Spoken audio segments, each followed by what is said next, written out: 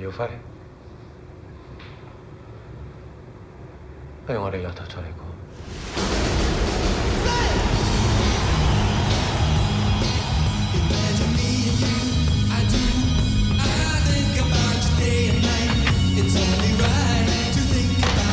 點解有床瞓逼過嚟啫？唔好打佢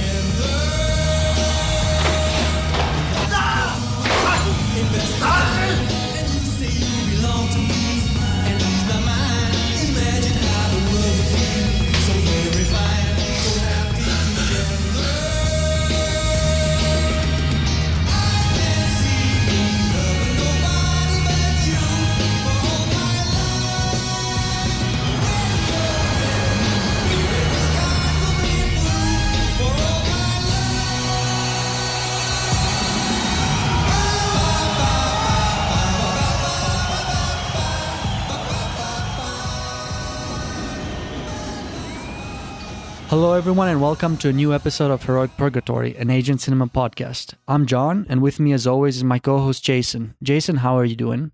I'm fine, thanks, John. How are you? I'm doing fine as well. Same as usual, I guess.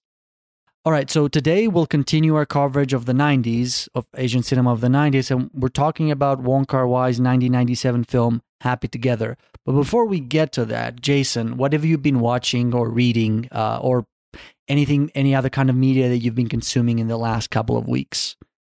I recently finished watching Blade of the Immortal, the anime adaptation, which is on Amazon Prime.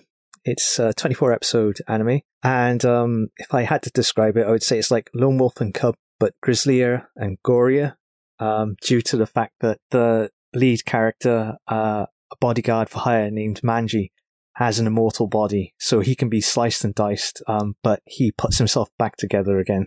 And it gets off to a slow start, but it picks up in terms of the story as a huge cast of characters are introduced, and they're mostly memorable due to the fact that they wield all sorts of different weapons. I should probably explain the setting. It takes place in Edo era Japan, so this is a time of the shogun and the samurai. And the lead character, Manji, he's a bodyguard for hire. He's being hired by a young woman named Rin. I think she's 16 years old in the anime. And she wants to take revenge for the death of her parents. And her target is the master of a group of swordsmen who is also the target of the Shogun's forces. So lots of different battles happen throughout the series, and it's really violent. There's rape and torture in there as well, but it's very well made. Great animation, music, and some great voice acting as well. And you said that's available on Prime, right? Yeah, that's available on Amazon Prime, all 24 episodes. There's other anime on there as well. That's the first one I've watched. Oh, I started watching Inuyashiki, but I didn't finish it. Two other films I've watched on Amazon Prime are Leaving DC and The Caretaker. They're low-budget horror movies by an indie filmmaker named Josh Chris, an American, and they were both recommended to me by my mother. They're okay. They build up some good atmosphere as like his character, he takes on lead roles in the films, and his character ends up being haunted and meeting a grisly end. They have good atmosphere, some funny moments in them. I've also on Amazon Prime is Peninsula, the sequel to Train to Busan. So I've got that ready to watch. And I watched 3 Wong Kar-wai films in preparation for the podcast. As Tears Go By, Days of Being Wild, and Happy Together. All right. Yeah, I think I'm not sure if I've seen As Tears Go By. I might have. Definitely seen Days of Being Wild. Yeah, that's pretty much what I've been doing. Unless you consider like wasting my time on the PlayStation Network store. Relevant, because Sony announced that they would be closing the Vita, PlayStation 3 and PSP stores later this year. So I've been looking at what games I want to download from there. And if I still had my PlayStation 3, I would that news would bother me. But since I don't, I've heard about I've heard of that, but I didn't pay much attention to it, I guess. Yeah, it's came as a bit of a shock announcement for gamers and for developers who weren't given much warning that the stores were closing. So you've got people who are currently developing PlayStation Vita games, and they may not be able to see the light of day. And the games that are already on the stores could disappear forever. People are puzzled as to why Sony closing down the stores. Obviously, there's a commercial angle to this, which is they're not making as much money as as Sony would want them to. But there's a question of a video game preservation as well, because these stores are some of the only ways you can access these games. And so, like, maybe Sony plans on creating a new store where they can bring everything together for PlayStation 4 and PlayStation 5 owners. It's all a bit of a shock, really. I think that's about all I've been doing this week in terms of media I've consumed. Okay. Well, for me, it was a bit of a busy week. I watched a bunch of Buster Keaton movies, some that I hadn't seen, like Steamboat Bill Jr. and Seven Chances. And I watched a bunch that I had seen, like The General and Sherlock Jr. or Sherlock Jr., however you pronounce that. I was Junior, I suppose. Okay, yeah. What else? I watched a movie, a Hong Kong film for V Cinema called Beyond the Dream, about a young person dealing with schizophrenia. It was a pretty good film. A really good, both. I was impressed both by the story, but also the technical aspects of the film, how the director was able to kind of visualize the main character's schizophrenia. There were some, for people who are familiar with psychology, they're probably going to note a lot of scientific inaccuracies in the film, but I don't think they are that significant as to, be disrespectful or anything. I think the dramatic licenses that they took were, I think, good enough. I read a short book by Ursula K. Le Guin called Buffalo Gals, Won't You Come Out Tonight? It's kind of like a fantasy novella, I think, short story novella, somewhere around that length. It was pretty enjoyable. And of course, reading and watching more Kang Wai films in preparation for today's episode. Oh, and another thing, I finally decided to give the cinemas a try. So I watched 2 movies in the theaters. I watched Godzilla vs. Kong, and I also watched Minari on the theaters. And I'm sure you'll remember last time how I complained that the Minari was $20 for digital. I only paid $5 to see it on the cinema. That's a big difference. Yeah, it's a huge difference. But I was, Godzilla vs. Kong, I'm not going to comment on that one. It is what it is. But Minari was a pretty good film. Without giving too many details about it, I've read online reviews of people making it out to be almost a masterpiece, and I don't think I would go as far. I think it's a fairly good drama, a significant and important, story, but it's a good film. That's as higher praise as I would give it. I don't know if you've seen it yet. No. Okay. It's about a Korean family that emigrates to the U.S. In the 80s and are trying to sort of start a farm, and obviously they're having some trouble doing that. Yeah, I saw a trailer for it, and I'm vaguely aware of it. It's Stephen Yeun, is it? Yes. Yeah, from The Walking Dead. Yeah, so I think it's a Korean cast, and Americans, but they're of Korean origin. I think only the one actress is actually from Korea. This the grandmother? Yeah, yes, exactly. I will say, if you're going in and expecting, a Korean film in the style that you've seen from South Korea, don't, because it's not at all. It feels very much like an American indie film. It just happens to be, by Korean actors shot in Korean, but it still feels like an American film. Not that that's a negative. I'm just saying, don't expect there to see a South Korean film. Yeah, it's the immigrant experience, the Korean immigrant experience. Yes. Yeah. Okay, and I think that's it for my media consumption in the last couple of weeks. Okay, so next we go into our news segment, and I've written down a few news items here. I'm not sure if you would like to add any, but the first thing that I have here is that the Hong Kong Film Festival is currently going on. It'll be going on until until April 14. And I should have done a better job at researching this, but I think it is possible to access it online, or at least a portion of it online. Yeah, it is online, and I think it's limited to the are we talking about the UK one? Or is it the Hong Kong International Film Festival? International Film Festival. Okay, I haven't looked into this one. Okay, so check it out. But what about the UK one? I think that's the Focus Hong Kong one that you're talking about. Yeah, that's right. So until when I haven't is that? checked that one out. I haven't checked that one out. I think that must be ending soon. So maybe it will still be up by the time this episode is uploaded. It's worth a check out. And what's the name of that one? I cannot remember. I know I've retweeted them a couple of times, but I haven't had a chance to look. If you search Focus Hong Kong UK, you'll find it. Yeah. Okay. The other thing that kind of caught my eye was that the Human Condition trilogy by Masaki Kobayashi is getting a Blu-ray release by Criterion sometime in June. Of course, it's available on the Criterion channel if you subscribe to it, but that's only available in the US. So if you're looking for a Blu-ray release of that trilogy, it's going to be coming out sometime in June. There's a Blu-ray release in the UK put out by Arrow Films. Okay. That was a couple of years ago.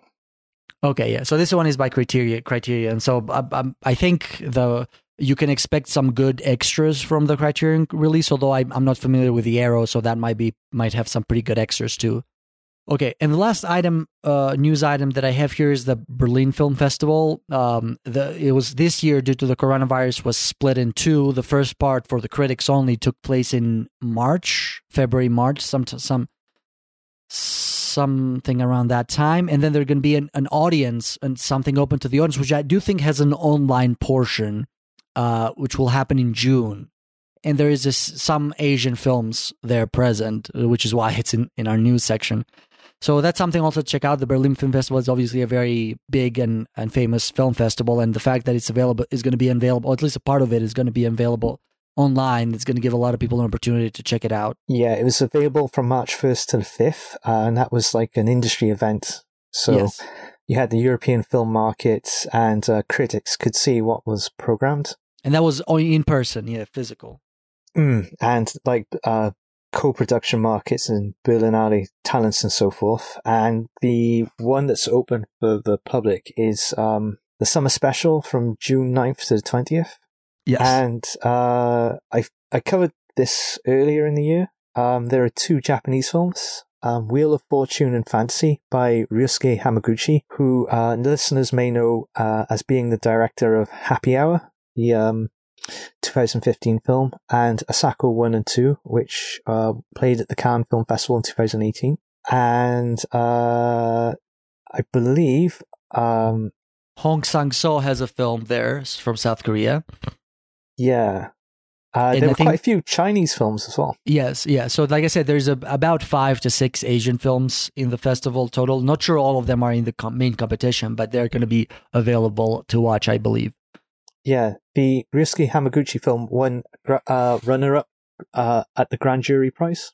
Oh, nice. And another Japanese film to watch out for is A Balance by Yujiro Harumoto, which was a co-winner of the New Currents Award at the Busan Film Festival last year. Okay, so that's it for our news segment. Is there anything that you'd like to add? That's it.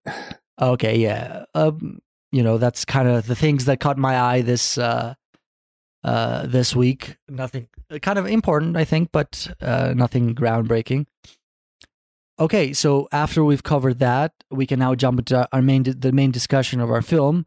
As always, Jason, would you like to give us a plot summary of Happy Together by Wong Kar-wai?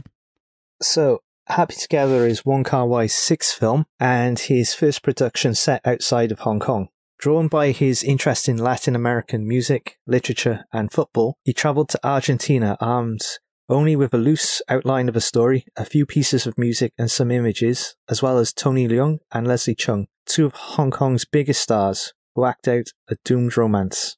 So Tony Leung plays Lai Yao Fei, and Leslie Chung is Ho Wo Ping, two lovers driving through Argentina on a journey that is meant to renew their relationship. Their destination is the Iguazu Falls, but before they can get there, mishaps and personality clashes see the two split up. Ho leaves for Buenos Aires, where he takes up work as a hustler, while Lai is left heartbroken and working at the Tango Bar in a different part of the city. Lai attempts to carry on, but is consumed with the idea of starting over with Ho and being happy together. Okay, thank you, Jason. So normally at this time I ask, when did you first see this film and what did you think of it? And I'm still going to ask that, but I would also like to add to that question, what's your history with Wong Kar-wai films, in addition to Happy Together? So I think my first Wong Kar-wai film was Chungking Express, which I bought on DVD. And that was when I was in high school, and that had such a profound impact on me. I think that's a common story of anybody who's encountered Wong Kar-wai, that it changes their perception of what a romantic comedy could be, or what Hong Kong film could be. And then I think that was around the time In the Mood for Love came out, and I was blown away by that one.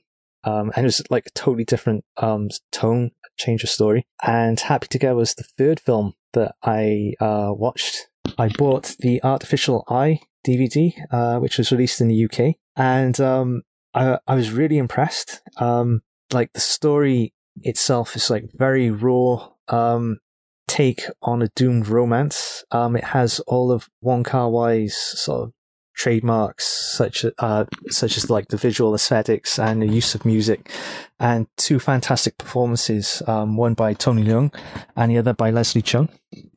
And again, it sort of radically changed how I sort of could perceive relationship dramas that could be made, in terms of the atmosphere that's created by Wong Kar-wai, which is his specialty.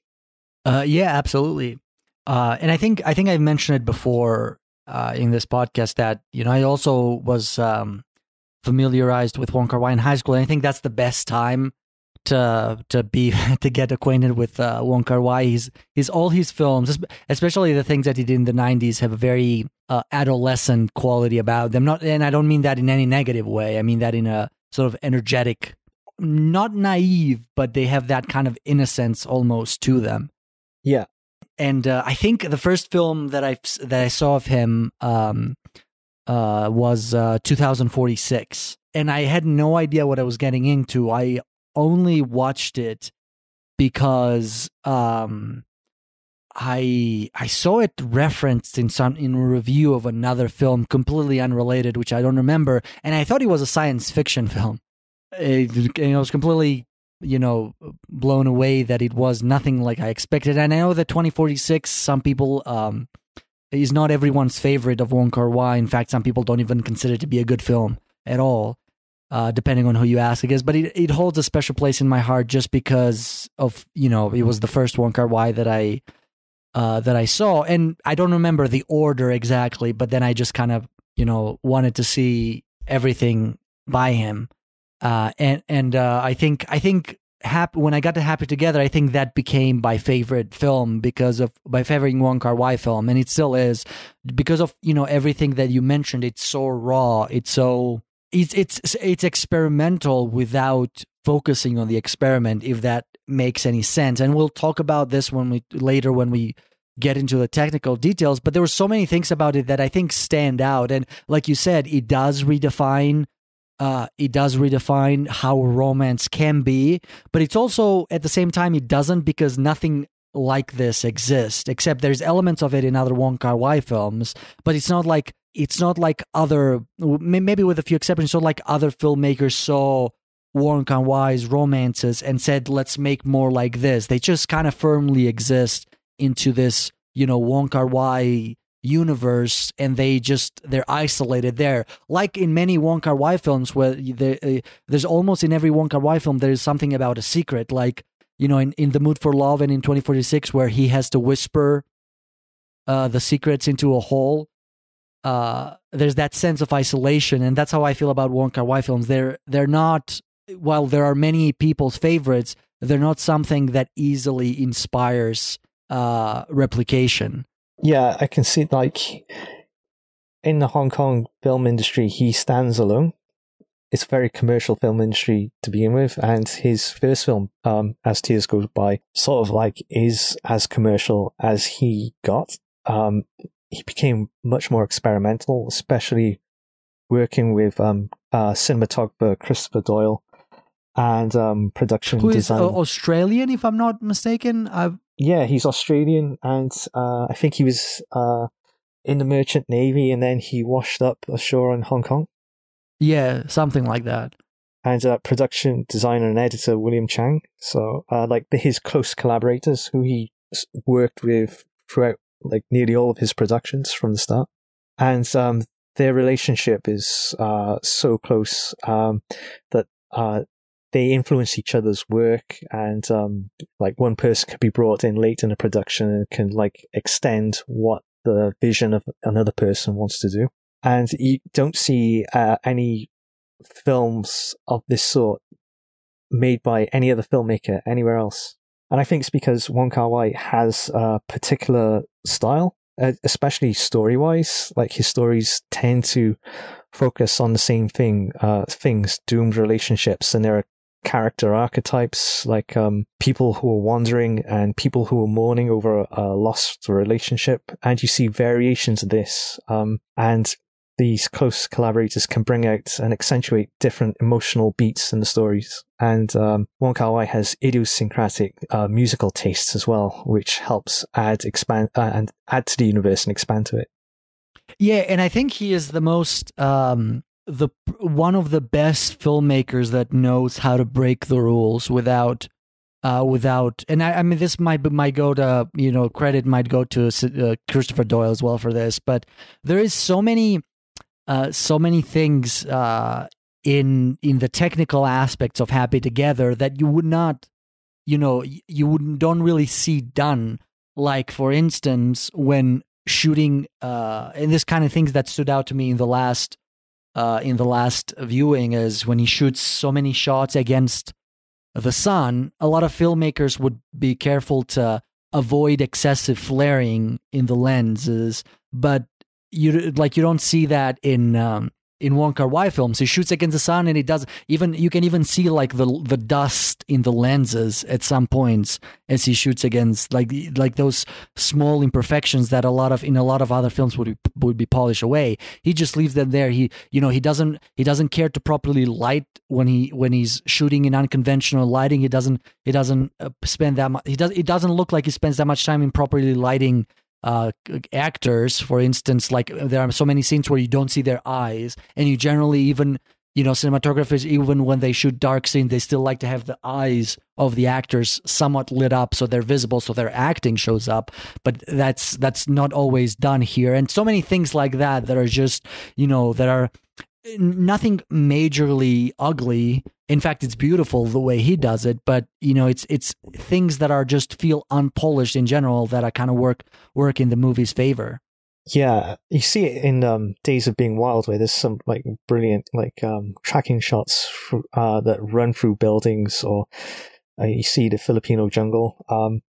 It's the impression I get from the filmmaking is that they shoot a lot of material, and then it all gets edited down in post-production. It looks like they shoot fast. They're like, put a camera over their shoulder, and then they just go out in the street and say, okay, we got to do this before the cops come and stop us. Like I don't know if that's the case at all, but that's kind of the feeling that I get.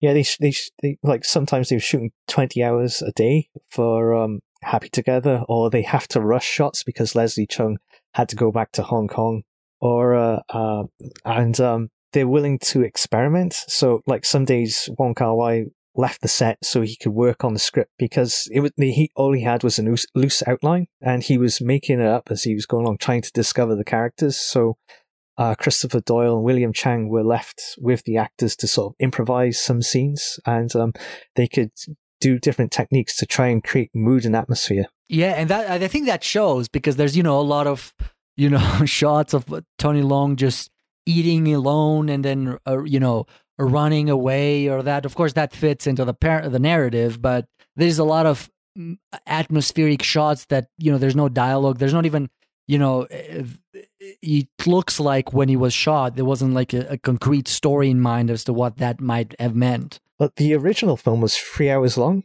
and Wong Kar-wai cut it down to 90 minutes or 93 minutes, and he focused it on Tony Leung's character because he felt like he was trying to tell too much. So, like with the 3 hour cut, which you can actually see clips of in documentary Buenos Aires 0 Degree, you can see like there were 3 female side characters who would interact with Tony Leung and Leslie Chung, and it has a feel closer to Fallen Angels at times. I see. I have not seen that documentary. Yeah, I looked to see if it's on YouTube so we could like tweet it out, but it wasn't on YouTube. So obviously people are enforcing copyright, and I suppose, is it on the Criterion release? I don't know. I have an old DVD of this which does not include it. Yeah, the Criterion release looks massively different. It looks like the image is sharper, and you can see the colors much more clearly, and the actors as well. So like there's a lot of debates online as to like whether people like the original that was released or what Wong Kar-wai has given to Criterion now, with everything cleaned up, and like sort of like his vision restored. Yeah, I was going to say, we've kind of jumped into the cinematographer, so I might as well continue in that topic. But the film does have first of all, in regard to what you said about, it does feel like there is and this is not a negative towards the film, it's just something that I observed, but it seems like there is a lack of symmetry in the way the story progresses. Like you get the feeling that this should be a story about Tony Leung and Leslie Chung's character, but it ends up being what you mentioned, Tony Leung's story. And I'm guessing that kind of makes sense by the fact that maybe it was intended in the original 3 hour cut. It was intended to be, a more equally shared screen time between the two actors. But then when Wong Kar-wai cut it, it ended up being more of a Tony Leung story. Yeah, like in interviews, he said like he had difficult time with Ashes of was it Ashes of Time? That was the epic that he was doing. Yeah, he had a difficult experience sort of managing all these different perspectives in the film, and when he saw the 3 hour cut of Happy Together, he decided to trim it all down. So you had a whole like plot with Leslie Chung being a drag artist cut out of the film, and you had all these female characters cut out of the film, and that's the female characters especially is what you see in other Wong Kar-wai films where there are different couplings of people and men and women together and different variations in the relationships, and that's all taken out so he could focus on the relationship between Tony Leung's character and Leslie Chung's character. And that's I think that worked out for the better. Although, do you remember who the female actors were that were cut out? Oh, it's on Buenos Aires 0 Degrees on IMDb. Okay. And the cast, we've got Shirley Kwan is one of the actresses. Like the other actresses, I did not recognize. I thought maybe, so Shirley Kwan is the biggest name. I get the sense maybe they're locals to Argentina, because there's like a whole section about the Chinese diaspora in Argentina itself, like the first generation to go there, and like the younger generation, like the children who grew up there, and random travelers. Yeah, I mean that makes sense. But speaking of the cinematography that you mentioned, I haven't seen the Criterion release, and I generally think Criterion has done a pretty good job. But I hope they didn't clean it too much, because I think one of the appeals of this film is, the different film stocks that Wong Kar-wai uses for the different parts. Like he uses a black and white film stock, and then two different color film stock. One that is has like washed out colors, and one that has more warmer, reddish colors in it. And I think that kind of, especially the black and white, has such strong contrast, such crashed shadows and bright highlights, that it just gives it a very ethereal look to the to the black and white sequence, especially since the film begins with that. Yeah, and it's like film grain as well, so it's all rough and ready. You know, the whole this debate has been going on for a long time and it'll probably go on for a while, the whole film versus digital debate. And I think this is one good argument for film, because you can achieve these very unique looks with film that don't necessarily, of course you can replicate in post-production with digital, but it doesn't necessarily look the same. And it's also, why would you make a crisp digital image to look like cheap film stock? So that's one argument for film, and it's what made, now that every country is shooting digital. Pretty much, if you watch an American film or a Korean film or a Hong Kong film or a Chinese film, they kind of all look the same. But when everybody was using film, every country might have been using different film stock. Some countries used, like Hong Kong film, especially from the 80s and 90s, they have a particular look to them because they used a somewhat cheaper film stock. They use slightly different chemical processing, different post-processing techniques and all that, and gave each studio, each country, each production group their different looks. And I think that's kind of an argument for film. I have made no secret in this podcast about my slight dislike to Tarantino, and Tarantino has spoken a lot about why he prefers film as opposed to digital, and the reasons he gives why he prefers film over digital are the most idiotic reasons ever. But arguments like this, these legitimate differences in the visual look and the aesthetic of film, I think are good arguments for it. And I think in Happy Together, especially, Wong Kar-wai, it does an incredible job at trying to use the differences in film stock to, make a point about his story. And that might have been Christopher Doyle who made that decision. Maybe I'm giving Wong Kar-wai too much credit here, but I think it works so well in this film. Yeah, like, you will not see anything quite like this. Like especially from Hong Kong cinema itself. The use of like when they're playing football and it's all washed out, you can't see too many details. Like, that's when you look at the trailer for the Criterion release, it's a sharp image. You can see all of the details. So I would be interested in getting a Criterion release just to compare and contrast. I wonder if the one, because this is available on the Criterion channel, I wonder if the one on the Criterion channel is that Criterion release. I stopped my subscription at the Criterion channel because I could just get the DVDs from my library, so I didn't want to pay. But maybe I'll just get another trial if I can to check it out and see if that's the one that they have on Criterion. I very rarely double dip when it comes to media. It has to be something I really love, and with Wong Kar-wai's movies, I would be tempted to, because the difference in images, aspect ratios, or color grading, things like that, seem to be massive from what I saw of the Happy Together trailer. I wonder why because you said the director approved all of that, or he must have. I wonder why he changed. Did he not like was it something about the original that he did? Because it doesn't strike me as if he wouldn't have creative freedom. So I'm sure the original was what he wanted. I think part of the reason is they're rushing to meet deadlines and they're working with what they've got. So in post-production, maybe they've had more time to tinker with it and put out the definitive version. I hope it didn't take away. I mean, if they sharpened the image a little bit, okay. But I hope they didn't take away, the main, what's the word I'm looking for? The main features, the thing that made the cinematography of this film, and the editing, because we also need to praise the editing of, some of the fast cuts, the way that he kind of cuts from, the waterfall to his face and all those different things that they do. I hope they didn't take a lot of those away.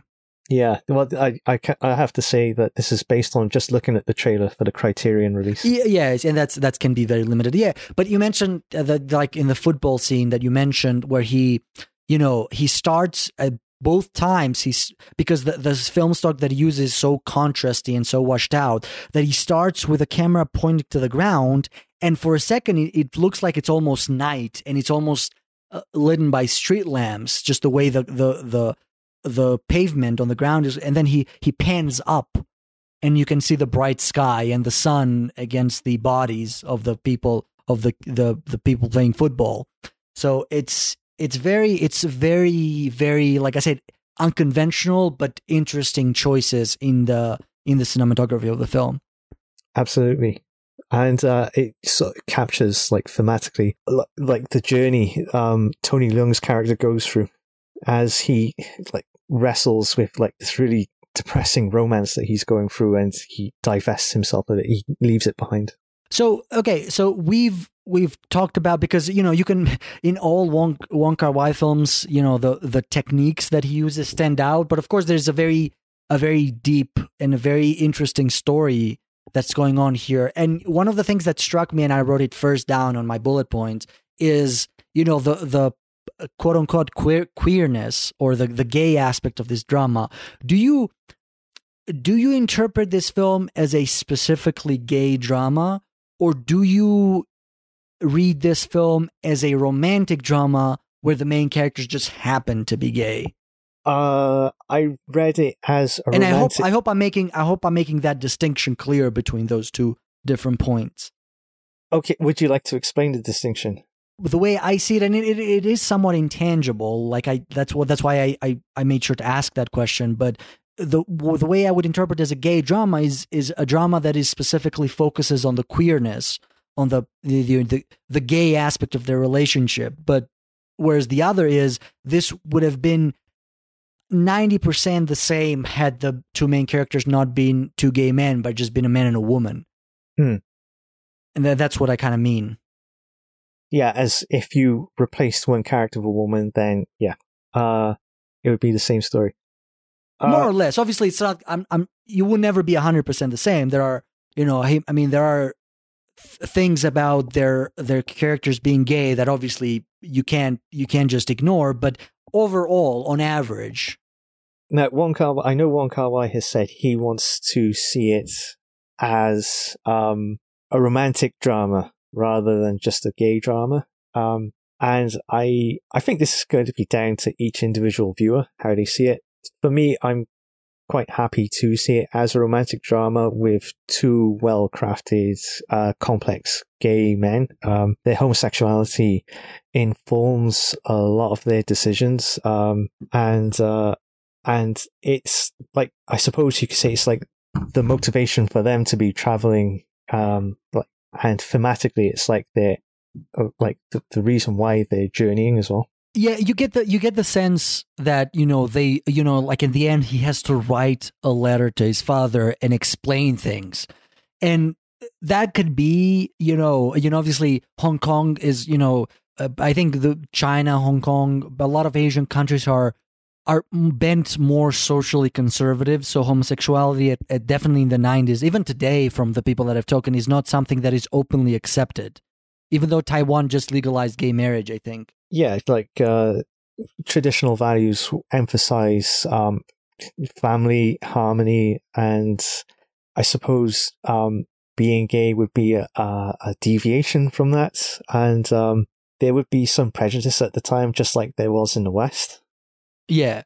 And Argentina is definitely, I mean, is definitely, I think, when the 90s was known to be, the Latin Americas were known to be more open to that kind of culture. Yeah, like Buenos Aires is Paris of the South, so it's a lot more sophisticated, and you can see the gay cruising scene there. Yeah. So it's a little bit more out in the open. Leslie Chung himself, who was bisexual, sort of struggled with the public's or the media's attention to his sexuality. So, like, while not outright hostility, these men would have faced. They're trying to escape and establish. You can sort of assume they're trying to escape and establish their own lives elsewhere, and their sexuality informs that. Yeah, so I mean that's true. On the other side, you could also interpret that, you know, him writing a letter to his father about other things, like him stealing from the work that his father got, from the job that his father got him before he left. So, or the fact that he hasn't called him it's like a complete rejection of Confucian values where you have to like honor the family. I'm stereotyping now. I'm not an expert, but you have to like, it's a very patriarchal society. You have to listen to the father. You have to honor the family. And Tony Leung's character, Leslie Chung's character, they've gone a completely opposite direction. They've rebelled, and they've gone on a journey to the other side of the world to try and find themselves. Yeah, and they say at some point that they were left Hong Kong because they had problems. Not with, they fought all the time together, and they left to start over. They think so. There's an implication that they also had a relationship in Hong Kong.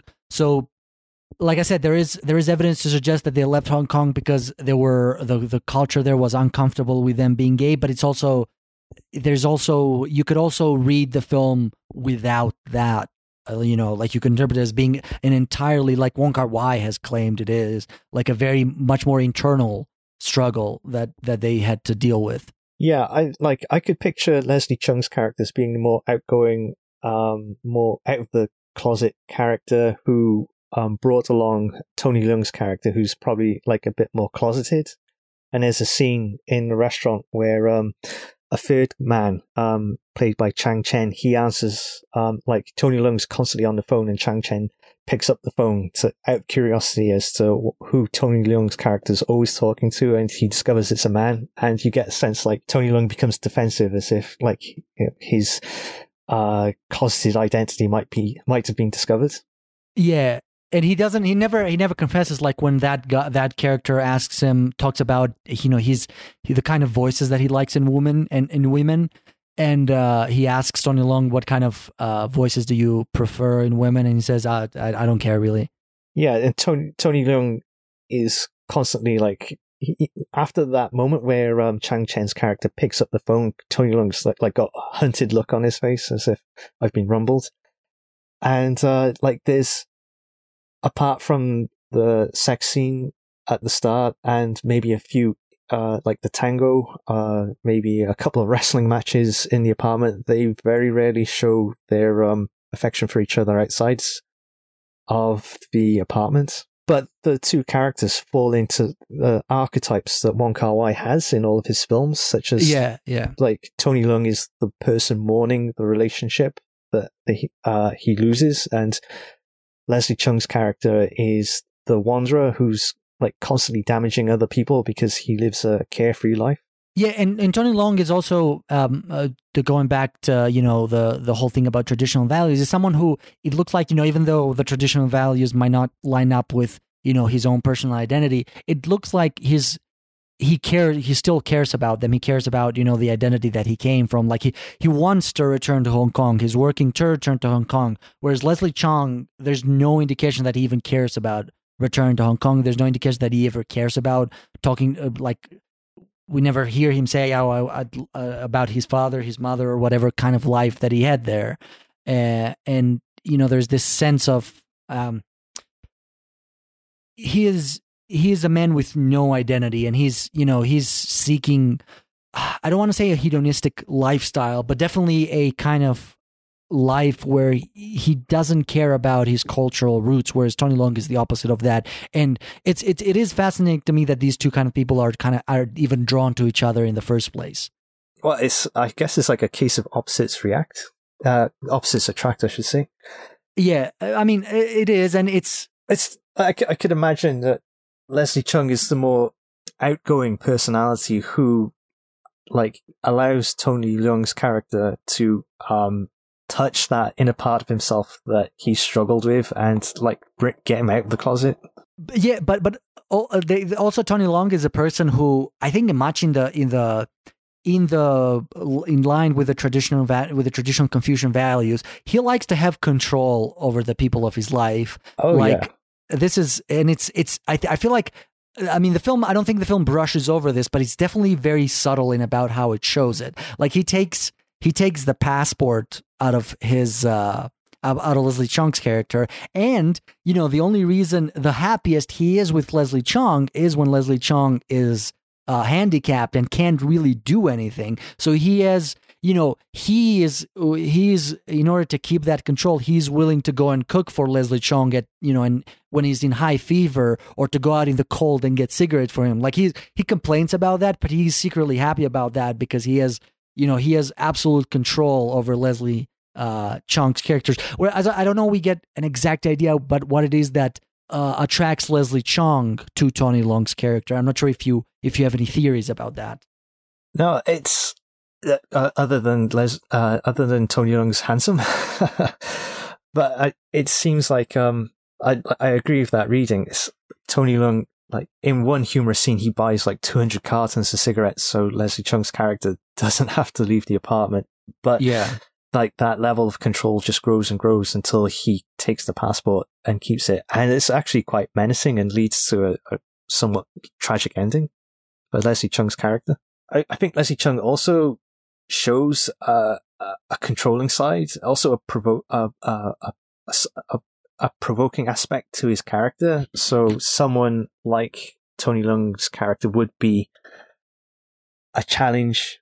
I was introduced to the concept of like a twin flame relationship by a younger colleague at work last year, and it's kind of like people who feel like they're soulmates, who see something deep in each other, but part of that connection is that they aggravate each other as well.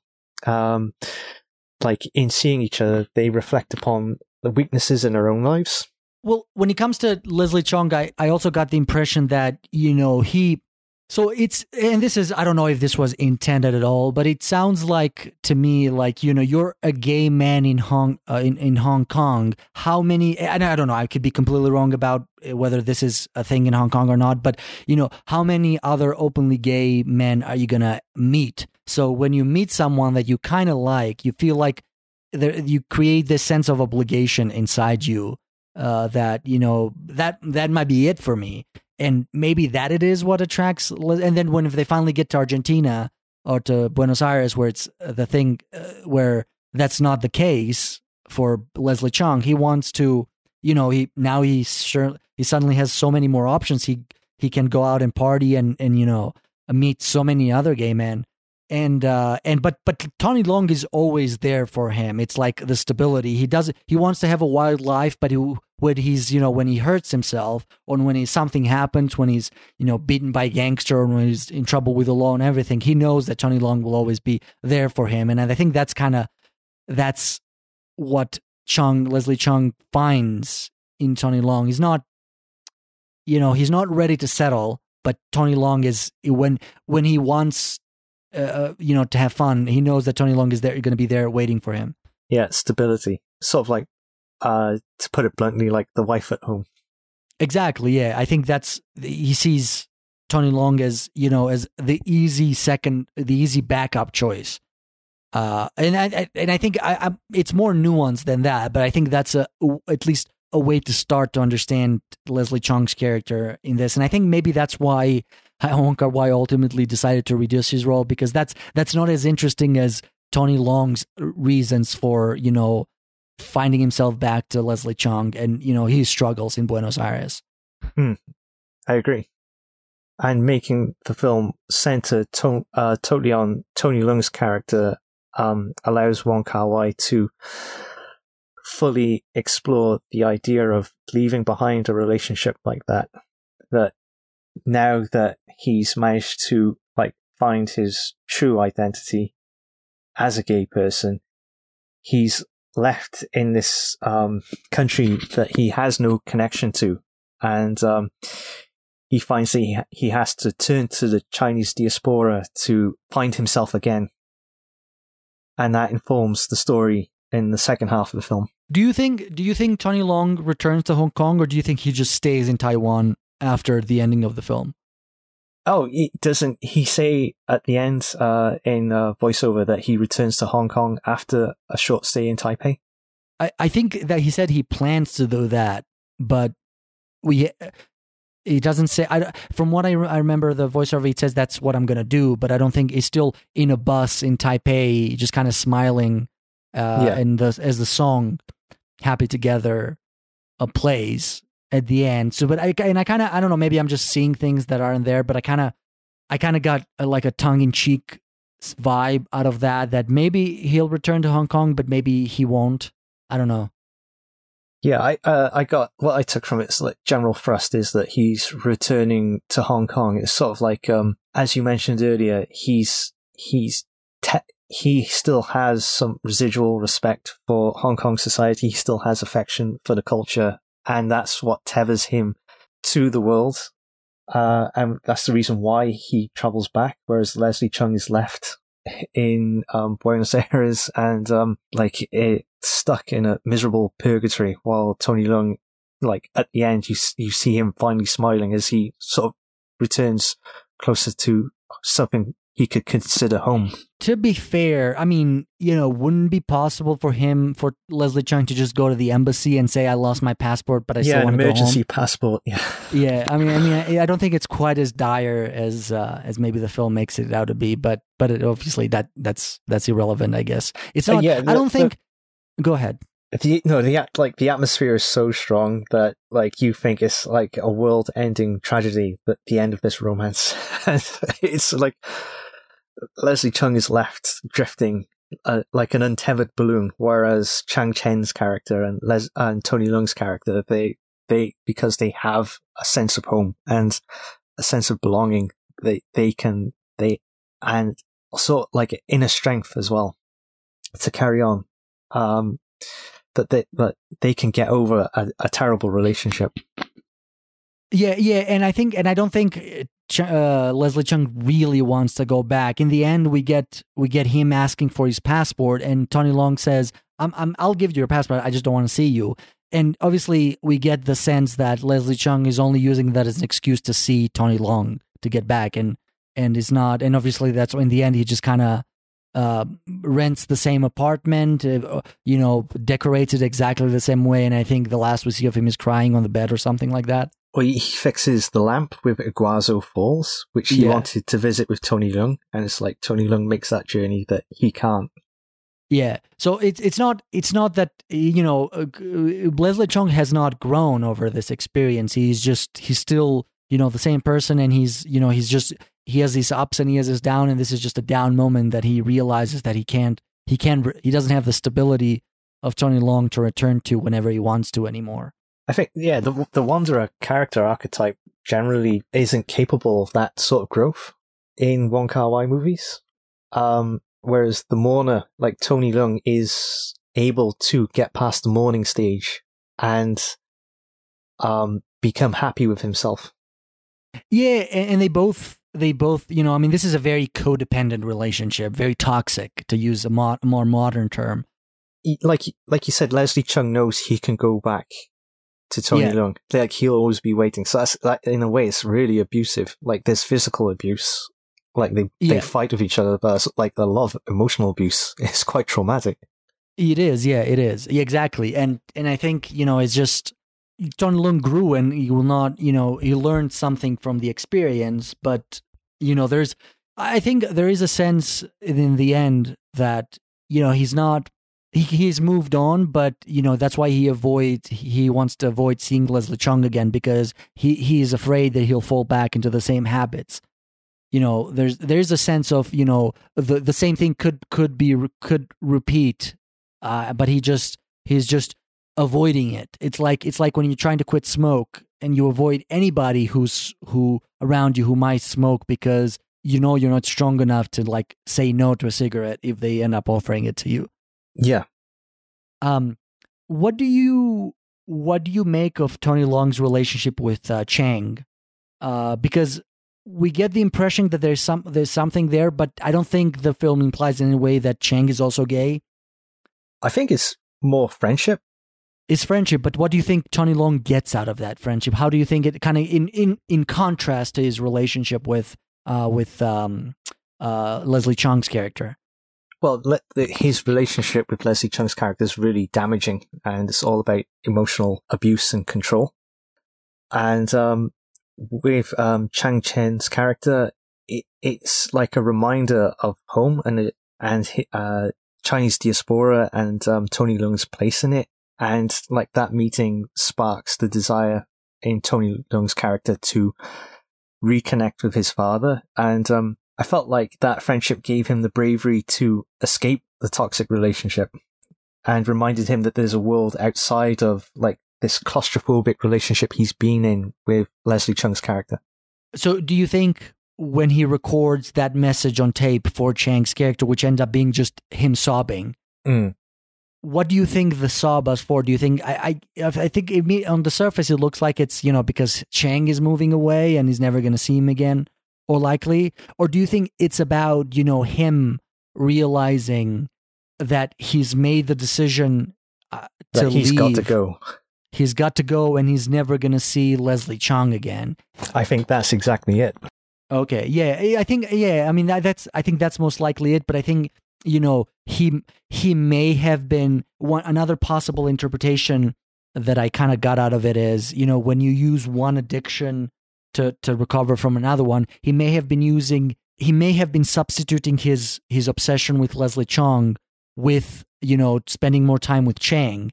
And maybe that's when Chang finally leaves, he realized that he has to get over it on his own. He can't just use Chang as a crutch to escape from Leslie Chung. There's actually a cut scene where Chang puts on Leslie Chung's jacket, and Tony Leung looks at him and mistakes him for Leslie Chung. Okay, so you can see he's projecting something. Exactly. Onto Chang. Yeah. I don't remember that. It's not in the film. It was cut. Oh, okay. I see. I thought, okay. But I feel like Chang offers Tony Leung's character like the strength to keep going. Like when you are far from home and you meet an individual who like totally, like you could be, when you're far from home, you're in an alien environment, it can be exhausting, it can be dispiriting, especially when you know nobody around. And when you meet someone who reminds you of similar cultural values or who just gives you pure friendship, it can re-energize you. And I feel like this was like a positive relationship that allowed Tony Leung's character to sort of break free of a very toxic relationship. Yeah. I think Chang's character can be, is kind of a transitional, like even though he developed such a close relationship with him, he is, I think by the very nature, a transitional milestone in his, in Tony Leung's journey. And I think it's kind of makes sense why he probably doesn't see him again, even though he goes to his parents' restaurant in Taiwan. You said like he's substituting one addiction for another earlier, and at the very end of the scene, Tony Leung takes a photograph of Chang from the family restaurant. And yeah, that's true. Yeah, there's the slight hope that he'll see him again. Yeah, and that's kind of what prompted me to ask: is he really gonna return to Hong Kong, or is he, is that smile in the end kind of like, okay, I'm over Leslie Chung, but now I'm in love with Chang, and I'm gonna wait for him here till he returns, because we even get that scene, that voiceover scene from Chang's perspective when he's at that lighthouse where he says, "I've seen the world. I think I'm ready to return home." So there's obviously, Tony Leung doesn't know that, but like the film gives that possibility that the two might reconnect in Taiwan. It's an open ending, so the possibility exists. So what do you make of the song by the Turtles, "Happy Together," which is not, that rendition is not by the Turtles, is some cover in Hong Kong, because probably with Hong Kong film budgets, they probably could not afford the actual Turtle song. Was it by Danny Chung? I don't know. I think that's right. I think that's who it was. So it was a cover of the Turtles song. So what do you make of that? Of the "Happy Together" is being used as the title, which is definitely has very strong ironic connotations. But do you make it of like that playing right at the end as Tony Leung is seemingly happy? Well, full disclosure, I bought the soundtrack specifically to get that song, and that's how I learned the lyrics of "Happy Together." It was a song that I knew before I was familiar with this movie. It's a song that I liked by the Turtles, and their rendition is a lot different than what Danny Chung, I think, if that's the one who does it in this film, he does it a much more rock, faster pace than what is the original song by the Turtles. Yeah, like you said, it's ironic because you've watched this really painful breakup between two people, which has gone on for about like 90 minutes, and this song captures the pure joy of being in love. of upbeat melody and sweet lyrics, and it's done in a rock style. It could also have another meaning that Tony Leung's character is happy with himself again. He's happy with his place in the world. Now he's returned home and escaped the relationship. That's true, but I'm also kind of reminded me of maybe a more bleak interpretation that, Tony Leung cannot have true happiness without the painful association with Leslie Chung. Like, I'm reminded of the film Trainspotting, where they, in the beginning, he opens with, "Why do you think we do it?" When he's talking about Herring, because it feels really good. We're not that stupid.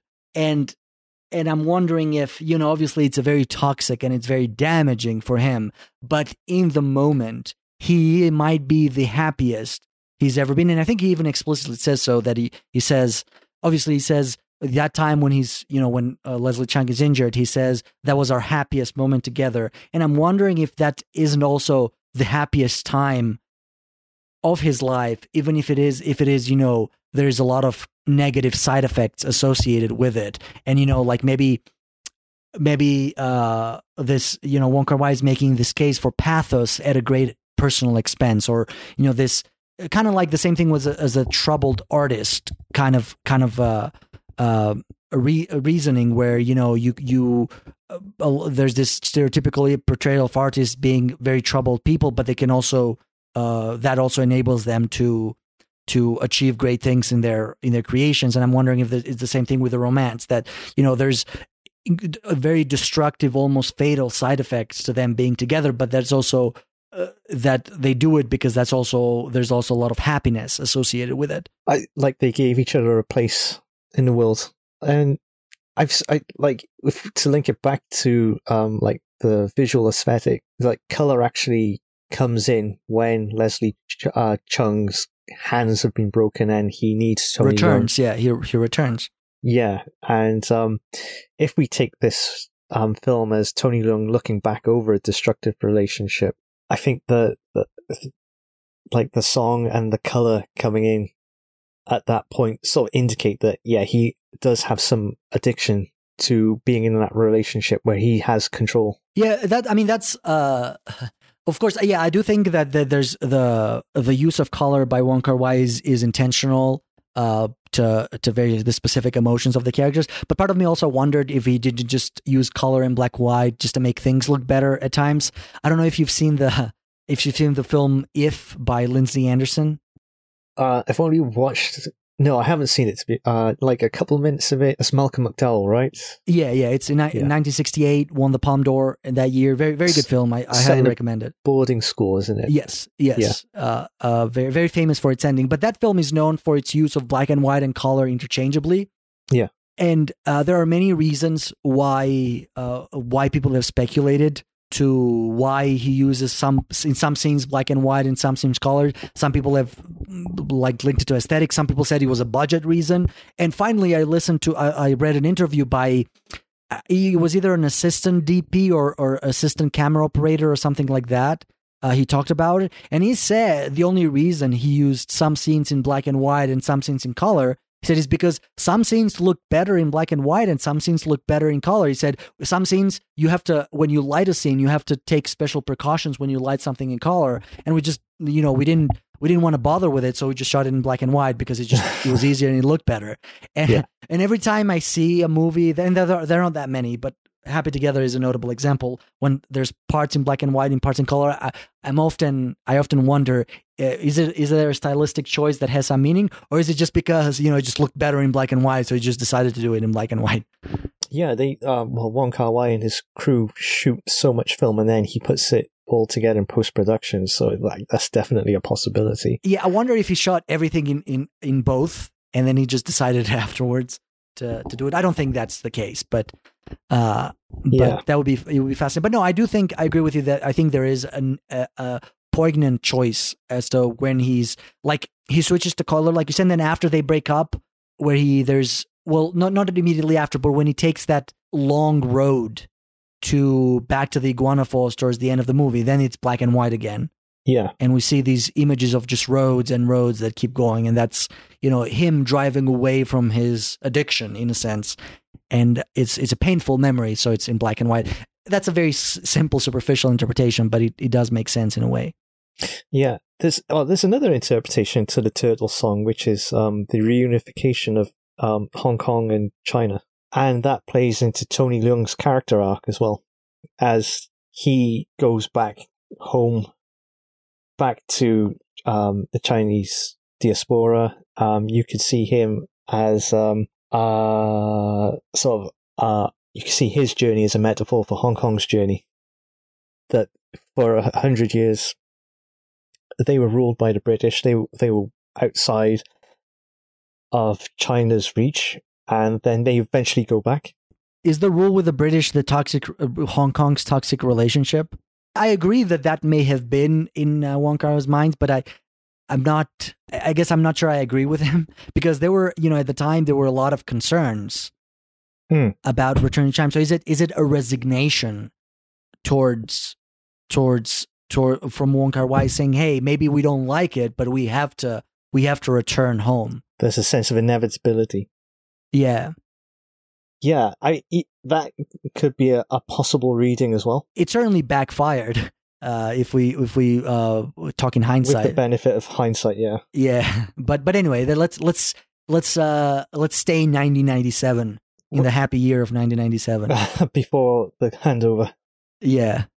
So yeah, I do think, because there's those shots of the passport. The passport obviously is a big, in a modern, bureaucratic society, passports are so deeply associated with one's identity, and one's personal identity and one's national identity. And we have, both of them have passports in the beginning, and both of them choose, we get the sense that they have planned this permanent move to this complete abandonment to Hong Kong. You can even say, like, in a very, very out there interpretation, you can say, hey, it's the end of 1996. We only have a few months before we're independent. Let's just leave this. We don't want to stay in China. Let's just leave and go to Argentina. Maybe that was the reason that they left Hong Kong in the first place. Yeah, the sudden desire for freedom. Yeah. Because there was a lot of anxiety about Hong Kong returning to China at the time. I remember there was, well, I don't remember because I was too young, but I remember reading about the time, and there was, a lot of movies addressing a lot of political figures saying that they'll keep an eye on China. They make sure they respect Hong Kong's rule of government and all that. And of course, to make the same snide comment again, we know how all that turned out, but at least at the time, it was a big deal. So is there anything else that you feel we need to discuss about the movie that we haven't talked about? What did you think of the setting of Argentina? Well, I mean, we did touch about this, and again, I think, it all falls back down to, why did they leave Hong Kong? And, was it what we just mentioned, political reasons? Was it they just wanted a change of scenery, or was it to do something with their homosexuality? So I think Argentina was a placeholder, like a means to an end for that end. It's also, I think things that I'm not sure it has any specific meaning, although it might have, but that, something that would definitely attract Wong Kar-wai, these geographic curiosities, the fact that Buenos Aires is almost on the exact opposite of the globe to Hong Kong. So it is the furthest possible point. I actually haven't checked this on a globe, so hopefully I'll just take his word for it. Yeah, I got the sense that it was like just the opposite side of the planet. It's fairly accurate, but it's also a line on the film. And, I think that is just, them trying to escape their origins as into, the exact opposite of the globe. Although I personally wouldn't go to Argentina, but I think that's besides the point. It's like completely alien to them. It's a place that they could escape all the news about Hong Kong and the handover, because like the newspapers are in a completely different language, and maybe people wouldn't be talking about it to them so much. But like the way they filmed Argentina itself is like really, like you don't see many tourist attractions there. It's mostly and honestly, like they could have gotten away to just filming it somewhere else. Yeah, Like you there's see nothing, such except the falls. Yeah, exactly. there's nothing distinctive there, and I feel like it highlights a sense of like desolation and isolation. Exactly. I was going to say the same, because what does Tony Leung do? He stays in a crappy apartment, mostly without interacting with any locals. Even when he goes to buy cigarettes, like the clerk, the convenience store clerk, is trying to make small talk with him, and Tony Leung doesn't even say anything. There's a couple of times like that where he just buys the cigarettes, he just nods and like leaves. Yeah, or the guy like talking about pizza toppings, and Tony Leung just repeats one line, takes the pizza, and goes. Yeah, and you know what job does he get? Is greeting Chinese tourists that are in Buenos Aires. We don't see him interacting with local tourists or tourists from other parts of the world. It's just, you know, he's you know, it feels like there is no reason for him to be in Argentina other than the geographical distance. And yeah, it's like like he's it defamiliarizes the character. The place is defamiliarized, and you feel like he's isolated there, which makes like his gradual return to Taiwan and then Hong Kong much more logical. Yeah, and the only friend he makes is from Taiwan, even though he happens to speak Cantonese, because you know they got to talk with each other. I know Taiwan. The people from Taiwan speak Mandarin, but maybe they all know Cantonese somehow. I don't know. Yeah, but yeah. So the only friend he makes is another of Chinese origin. But it's like a great place where you don't have anything to divert. It's a great place for a study of a doomed romance, because you don't have anything surrounding them that can sort of distract from their turmoil. They're constantly together, and Leslie Chung's the only one that actually goes out to interact with the locals, and that leaves Tony Leung to sit there and stew. And we don't see them, but you know, like Tony Leung is the kind of person who goes on a vacation to some beautiful place and spends the entire time inside playing video games. Yeah. Whereas Leslie Chung is actually, we don't see his perspective, so that's I guess it adds the sense of isolation that's what the audience perceive. But you know, if we, in the hypothetical scenario where we followed Leslie Chung, we would see, you know, maybe, you know, all the rich nightlife of Buenos Aires, the maybe more touristic sites, maybe a better neighborhoods of Buenos Aires. I don't know. I'm just speculating. He's got the more gregarious personality, whereas Tony Leung's more brooding. Yeah, and you know, even Tony Leung wanting to see the falls, which is the only the Iguana Falls, which is the only tourist attraction we ended up seeing on film, is because Leslie Chung got him the lamp. So there's no reason to believe he would take that journey if he wasn't because of the lamp that Leslie Chung got him. Yeah, these guys are stuck in a liminal space where they're untethered from their home culture, from their home, and they're stuck together. It's a really claustrophobic atmosphere when they're together. It's full of conflict, and they're constantly coming and going as well. Like they're either driving away from each other or walking away from each other, and it's like this, like space devoid of everything they know is like where they get to the heart of the conflict in their relationship. Yeah, and every time when we see having fun together, it's in this claustrophobic space. And in his apartments, when they're dancing, it looks like they're doing it in a bathroom or something in the kitchen downstairs of his apartment building. The only time that Tony Leung goes to quote unquote have fun is when he goes out a couple of times for drinks with Chang. Yeah. And it doesn't look like he's having a lot of fun there, although he probably is. But the only time that he legitimately goes out to kind of do a typical touristy activity is in Taiwan, when he goes to that big market at night and he has a meal there. Yeah, and that's like the first time you actually see him smile in the film. Pretty much, yeah, pretty much. And this was originally going to be, I think it was going to be a 3-week shoot, but it turned into a few months. And like everybody's far from home, and the cast and crew were emotionally affected by being so far from home, and you can see it come out in the performance of Tony Leung, I think. Yeah, well, I expect Tony Wong Kar-wai's crew that he brought he probably shoots with a small crew, I suspect. So I'm guessing that made it a little easier. But yeah, I doubt he used many local people for the production. They tried using a local production company, but the local production company were overcharging them for use of locations, so they got rid of them. Oh, interesting. Okay. So yeah, it's kind of like this film, like Argentina is a place of exile for these two characters, and Tony Leung's character comes back from exile at the very end.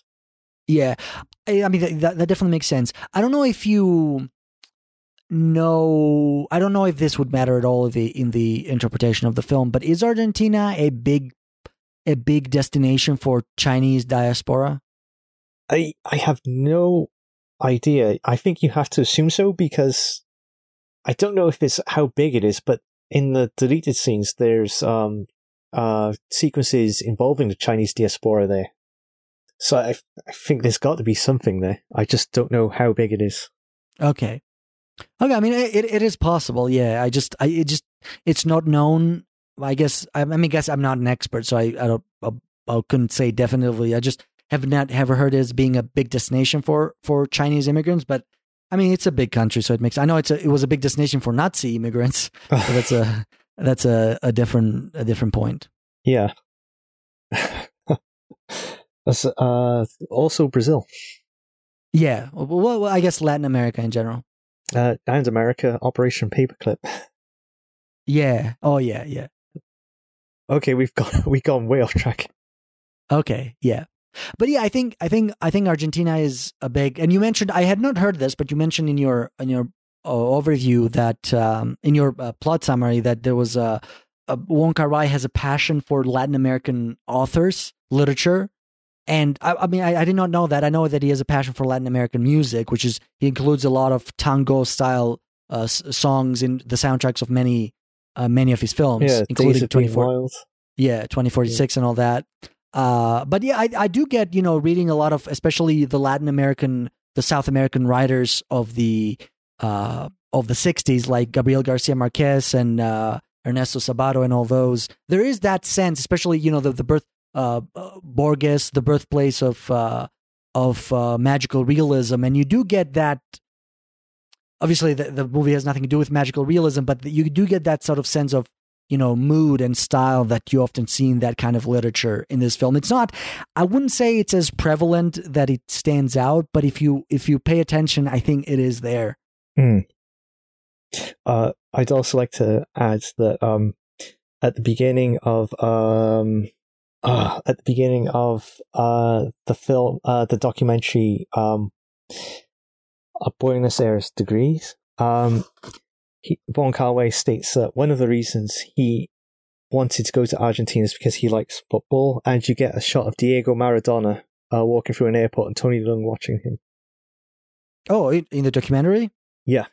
Oh, interesting. I might have to seek out the documentary to watch it. Hopefully, it's available somewhere where I can get it without buying it. Yeah. But yeah, I mean, there is a. I wonder why he didn't go to Europe, because I guess it would be more expensive there. Yeah, it would be a lot more expensive shooting in Europe than it is in Argentina. I think so. Also, perhaps Argentina was a great place to go because he wanted to escape the whole 1997 thing. Yeah, I if think you go to Britain, everybody's going to talk about it. Yeah, I guess, yeah. And there's bigger Chinese communities there. The next film that he made was, I think, In the Mood for Love. So he didn't do anything remotely political about the handover soon. And that was kind of, the 90s. I mean, we talked about it again when we talked about Jackie Chan, but the 90s was kind of, the end, the death of the Hong Kong, the golden age. And maybe this film is kind of like an unintentional ode to the death of the Hong Kong golden age of cinema, in addition to being everything else that it means. Yeah, it's an end of a relationship. It's also an end of a period of their lives. It's also an end of a period in Hong Kong cinema. I feel like with Wong Kar-wai's later films, they became grander and grander, but slightly more impersonal. A lot more abstract and ideals. I don't think he did stuff that he talked about, like In the Mood for Love is a very, very personal story, in the sense of very, very focused in on the character's life. It doesn't have the same sprawling, and so with 2046. Well, that was so sprawling. It was hard to get a grip of. Yeah.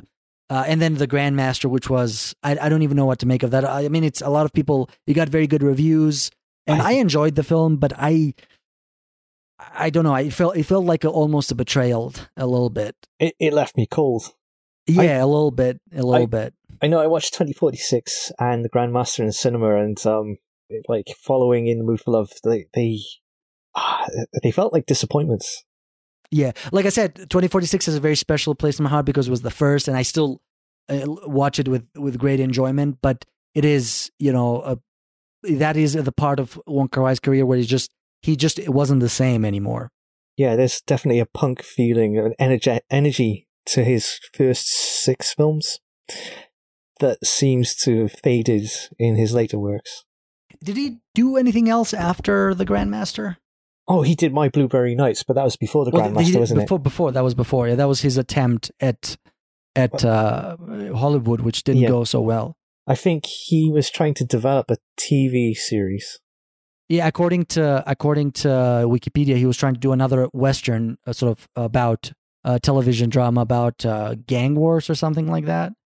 But I guess he has been busy with restoring his filmography to modern standards. So I guess that's where the whole so he's been actively involved in that. Yeah, he's probably also at a point in his career where he could just take time doing other things as well. I would argue he was always there. After his first few films, I don't think he ever rushed anything. Yeah. Like considering, like In the Mood for All came 3 years after this, and then 2046 came 4 years, and then Blueberry Nights came another 4 years later. Yeah. So I think he's been in that position for a long time. I think he might be either running out of ideas, or maybe he's just trying to, it's perfectly a normal thing to do for a filmmaker to try to take time to make sure that they're not, because it's the whole George Lucas effect where you get to a point where nobody says no to you anymore. Yeah. Or nobody dares criticize you. And that, I think if you're, depending on the vanity of your personality, you can just take that and go and release Batman versus, release the 4-hour cut of the Snyder Cut and think that you've unleashed a masterpiece into your world, a self-proclaimed masterpiece into the world. Or if you're a more self-reflective personality, you can just actually become somewhat concerned about that and maybe take a break to try to rediscover your, I guess, what made you good in the first place. Yeah. I actually didn't mention, but I did also see the Snyder Cut. Oh, how was it? In the beginning, I didn't like it. I didn't like the original. I remembered so little of the original that I had trouble distinguishing exactly what it was about the Snyder Cut that made it different, other than it was longer. I felt very bored. Yeah. And I honestly, it's been about 2 weeks since I saw it, and I remember so little of it. Yeah. But anyway. Yeah. I watched the first version, the Joss Whedon version. I wasn't impressed, so I'm not going to go back. I mean, people have said that the Snyder Cut is better than the Joss Whedon version, and if I remember the Joss Whedon version, maybe I would agree, but I remember so little of it that I don't think if it is better, I don't think it is that much better. That's all I'm going to say about it. I find that film very bland, and Happy Together is the complete opposite. Yeah, a much more interesting film. Okay, so we did talk about Happy Together. Is there anything else that you would like that you think we've left to discuss about the film? Where would you place it in Wong Kar-wai's filmography? I think you said it was his best. I mean, well, I don't know about that, but it is my favorite of Wong Kar-wai. Yeah, I put this, and then I would put Chungking Express a second, and then I will put Fallen Angels third, and I wouldn't rate the rest. I have, like I said, 2046 has a very special place in my heart, but I don't, if I tried to rate it objectively, I wouldn't rate it as high, but it wouldn't be very low either. I think 2046, I like it more than I'd like Days of Being Wild. But it's definitely not in my top 3. So I put, Happy Together, Chungking Express, and Fallen Angels. I think maybe depending on the day, I might put Fallen Angels before Chungking Express, but those are my top 3. Okay. So, well, my top 3 would be Chungking Express, In the Mood for Love, Happy Together, which is the order I saw them. Honestly, I don't dislike In the Mood for Love. I like it a lot, but it's considered for a lot of people it's considered a Wong Kar-wai's masterpiece, and I don't feel that way. I think it's a great film, but I don't know. I like his 90s stuff. I like all his 90s stuff better than I like In the Mood for Love. Yeah. I think part of it for me is like nostalgia, because that was the order I saw them in. But I see. I mean, it makes sense. Yeah, it's just like 2046 is for me. So we should mention that this was very well received at the time that it was released. It won Best Director at the Cannes Film Festival. That was the same year that Shohei Imamura's The Eel took the Palme d'Or. Oh yeah. Oh, I didn't realize when we scheduled it, but yeah, exactly. And Taste of Cherry, of course. I should mention that one. Oh yeah. And he did fairly well in the Hong Kong Film Awards. It won Best Actor for Tony Leung. It was also nominated for Best Actor for Leslie Cheung, although it didn't win. It was nominated for a lot of awards like Best Film, Best Director, Best Supporting Actor for Chang, and Best Editing, I think Best Cinematography, but it didn't win any of those.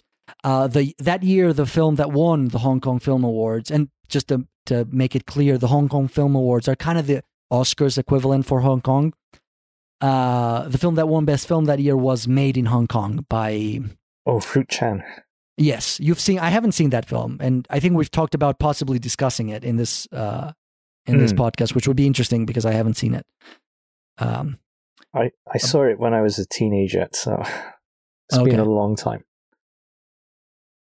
All right, so I think that's it for our discussion of Wong Kar-wai's 1997 film Happy Together. I hope you enjoyed our discussion.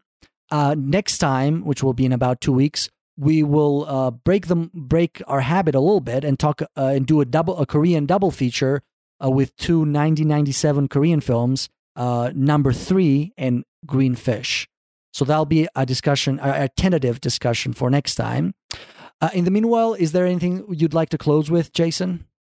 Just like to say, if you have anything to mention, or if you have anything interesting to add, please visit the website or contact us on Twitter. So we're Heroic Purgatory, and keep watching out for our reviews on V Cinema. And I hope you enjoyed this episode. Well, thank you very much for listening, and see you next time.